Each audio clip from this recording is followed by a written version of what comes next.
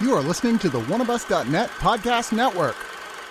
One of Us is a podcast and video network funded all but entirely by donations and subscriptions. We do accept pitches for audio-based or banner ads, but on a case-by-case basis. If you are interested in that, contact us at oneofusnet@gmail.com. With the amount of audio and video content we generate, it is expensive and extremely time-consuming to keep things running. Please go to the webpage oneofus.net and sign up for a subscription at $2, $5, $10, or $25 and get a ton of bonus content. One of Us needs and appreciates all your support.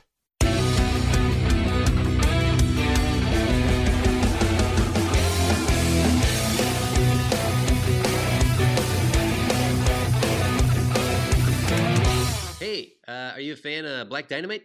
Well, hey, are you a fan of spaghetti westerns? Oh, Outlaw Johnny Black, written, directed, produced, and starring Michael J. White under his new production company, Gigantic Studios, might be the movie for you. Hell-bent on avenging the death of his father, Johnny Black vows to gun down Brett Clayton and become a wanted man in the process. He goes into hiding, posing as a preacher in a small mining town that's been taken over by a notorious land baron. This movie is an homage and send-up of blaxploitation and spaghetti westerns with gunslinging tricks, very white Native Americans, and a horse that literally kicks a bucket. I am TC DeWitt of the Screener Squad, and I'm joined by some gunslingers themselves. We have the infamous Roughneck Ryan. Howdy. And we all know him, we all fear him, the notorious Mechanical Spider Mike. Howdy, howdy. We were supposed to be joined by Ben, but the law caught up with him. He's been brought in for robbing the Pine City Stagecoach. We'll get his rating later, though. I signed up for this because I am a fan of Michael J. White's ability to truly kick some ass, and Black Dynamite is one of the most wonderfully ridiculous movies I know. I figured this might be the same level of absurdity and ass-kicking. Did it live up to that expectation? Well, TBD. First, let me ask my friends here, why did you sign up for this, and whether or not you like this? Well, partners, what do you think? Well, I signed up for it because I was a huge fan of Black Dynamite, even before it came out. Like, I saw the trailer for it, and then once it came out, I adored it. And so when this trailer came out, and it seemed very similar in tone, I was like, well, I have to watch this movie. Yes. Yeah, Michael J. White, or Jai White, he's so perfect, and especially in Black Dynamite, that movie is just such a good time, and it's one that I've revisited many times, and he's just so entertaining and charismatic in it, and like everything that he does.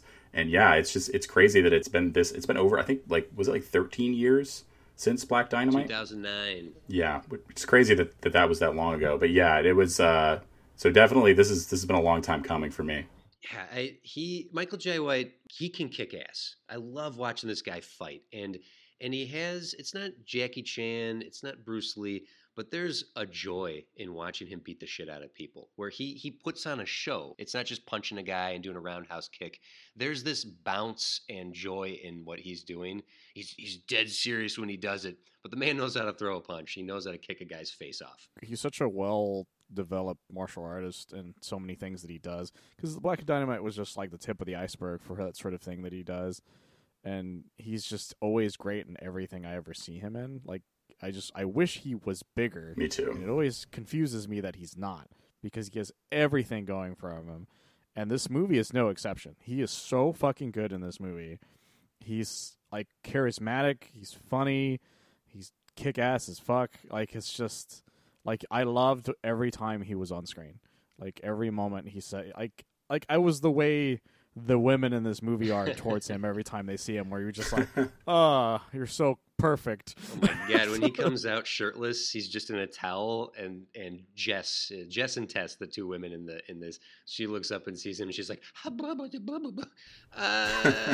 felt similarly. The man is cut. My god. My guy is in like his, I think, mid to late 50s too, which is fucking. I had to look that up, and I was like, how is this possible? This is crazy. He looks insane. Yeah, he's just super ripped, and his whole like the backstory he has like is effective enough that you're just like, man, I want to see this guy succeed at whatever it is that he's doing in this sequence, and the movie's great for it. Like, every time he's on screen, he has some great dialogue moments and some great jokes, And there's some people from Black Dynamite that show up in this movie as well. The actor who plays Reverend Percy, he was his best friend, Bullhorn, in Black Dynamite.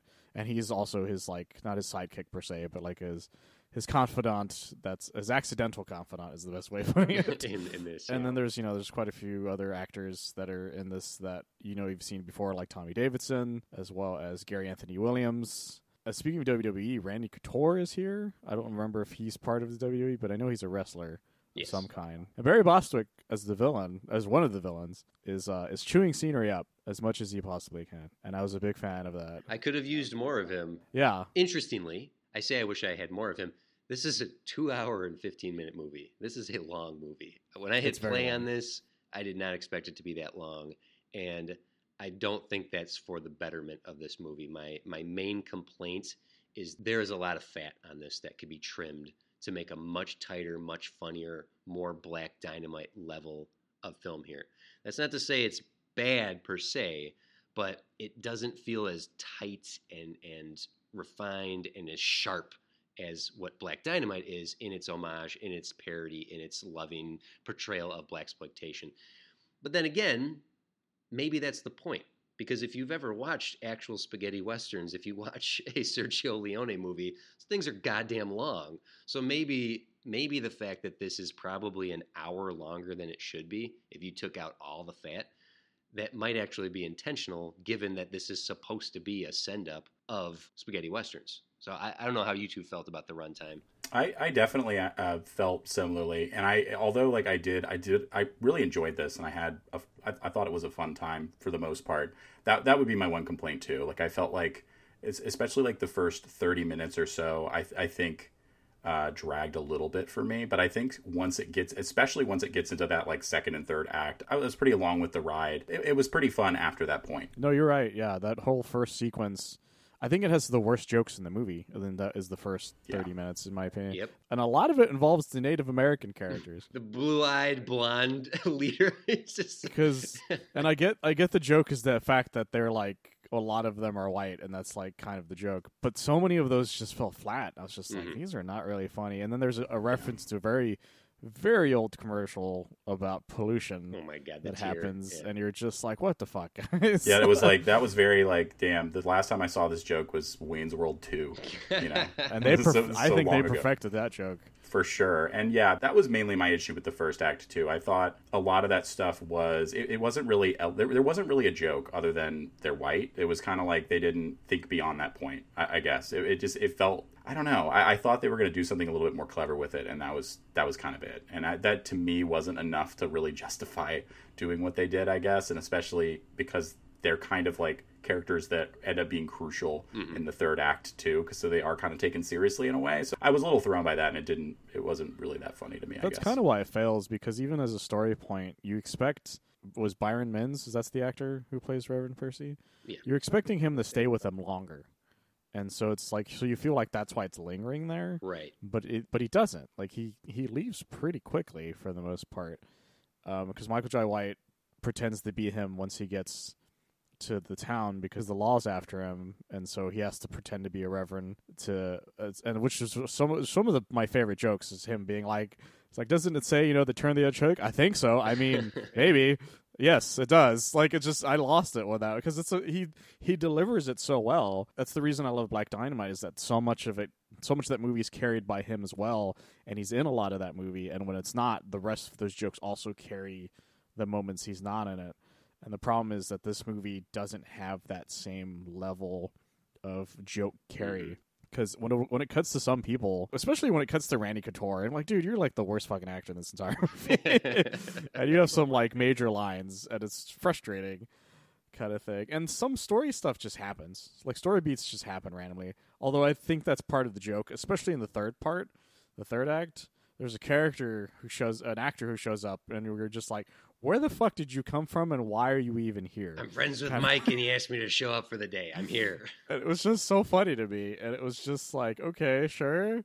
Like, the movie's just too long. Yeah. It needs to be cut down immensely. Comedies only really work when they're tighter, because you don't focus on the slow moments. There's a point where I forgot it was a comedy for a part, because there just wasn't any jokes for like what felt like 20 minutes, Mm-hmm. and then it just gets super silly once it comes up again. You're like, oh, that's right, this is a comedy, and that's not a good thing when you're watching a comedy. Yeah. And he's such a good actor that I feel like in the more like in a lot of the scenes that are played more serious, like the stuff in his backstory, he actually like nails it. But also there's that part of you that's like, this is kind of just like a my parents were killed kind of generic like spaghetti western, and there's not really a lot of like subverting of those tropes, and it kind of just is playing into them and just playing it completely straight, which is fine. And like, again, I feel like he pulls a lot of that stuff off, a lot of the more when he's like thinking about that his past. There's like a really good monologue that he gives where he's remembering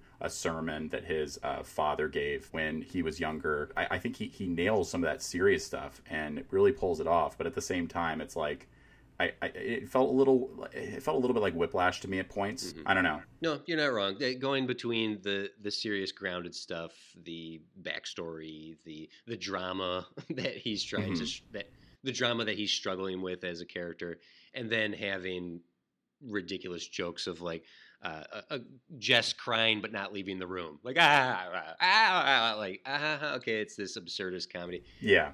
If you take that first 30 minutes, because it takes 30 minutes for the plot of this movie to actually begin, to get him to the town where he has to pose as the Reverend, and then the story actually starts. All that 30 minutes at the beginning, you tighten that up, and then you tighten it up a little bit more throughout. But that first 30, you just shrink that down to maybe 15-ish to get this plot going, get to the good stuff. That helps this movie so much. There's some really, really good stuff. There's Black Dynamite level of funny, of action. You guys are talking about the comedy coming intermittently. The action is pretty sparse in this, unfortunately. For Michael Jai White, who is so good at kicking ass, not enough fights for my liking in this. Not that I need this to be a punch a minute, but it did feel like, do you want to be the drama? Do you want to be an action movie? Or do you want to be a comedy? Blend it together and give me all of that just tighter and more frequently, I guess. Yeah, this movie is going to get compared to a lot of things. It's going to get compared to Black Dynamite, of course. It's going to get compared to Blazing Saddles in a lot of ways, as well as just any other comedy that is Die the West. Like, just any comedy that involves the parody of the Western. What I like about this movie is the fact that it plays it straight enough, but it doesn't know what it wants. Like Ryan said, both the serious stuff works really, really well, and both of the comedy works really, really well, but they don't blend together the way they're supposed to. Yeah. They're like completely counter of each other, and then directly in the middle is a cast that's fairly well stacked, but also kind of meanders. Like, they're not used to their fullest as well as my other issue with it. Like, so many of these other characters, these other actors, could be really funny when they're used differently, but they're never given anything. Like Tommy Davidson, he's really funny in Black Dynamite, as well as just in general. Like, I think Tommy Davidson's a really funny actor, but I don't think he's not really given anything at all, other than to be the crazy, just like townsfolk guy kind of thing. And even then, it's not all that interesting. Like, you forget he's there until he comes up again randomly in the third act, and then so much in the action's really cool. Like, the action has some really fun moments, and they're so far few in between, and it's a bummer because of how funny some of the action is, the way Michael Jai White does it, especially the really cool trick type things that he pulls off in the movie. Gunslinger tricks, yeah. Which is like, it's one of my favorite parts in the movie is the part when he's like slapping the shit out of that one guy. Oh my god. I was thinking of that exact same. That's my favorite. I think I actually rewound that and watched it again. Me too. It's just so funny. It's so funny. The movie needed more of those sequences, like in between the seriousness, to really blend it in, because that one I think is a great blend of the two, because it's a serious moment, it also is really funny, and it keeps staying that way until some stuff happens. And the music is fairly straightforward. It's very normal stuff. I think the cinematography on this was pretty good, because I've watched a lot of movies where they're like, we're Western, and you're like, this just looks like you're at one of those like reenactment sets, you know what I'm talking about? Yeah. Like, I've seen a lot of ones where like, we're Western, but it's clearly, I feel like I'm on vacation at one of those, and you're pointing cameras at stuff, and you're like, oh, look, honey, a guy's shooting at a guy kind of thing. Westworld. And so, this really worked for me in that way, and I think that's one of the reasons I'm more forgiving of it as well, because I've seen people attempt this and do really terribly. Like, I saw a movie with William Dafoe for one of us like last year or something. I don't remember the name of it. The whole time, that was my thought when watching that movie. And the fact that I like this much more than that was a very good thing. Well, why don't you take that and fold into some final thoughts? Let's get a rating on this. Yeah, this movie's going to be very polarizing because I really like a lot of it, but I 100% get why people won't like it nearly as much as they're hoping to. You're going to go in with a very specific expectation. You're not going to get that because it's not even the way Black Dynamite is, where there are errors and stuff during filming in that kind of way, because that one is designed to be like purposely badly made film is what Black Dynamite is. This one is a very well made movie the whole way through. There's not a moment that's going to be like that joke, but there's going to be a lot of jokes that fall very flat, especially in the first act. But once you get past that, you're going to find the meat of the movie, and then you're going to have a pretty decent time with it. I will have to give it 7 out of 10 charges of kung fu treachery. Very good.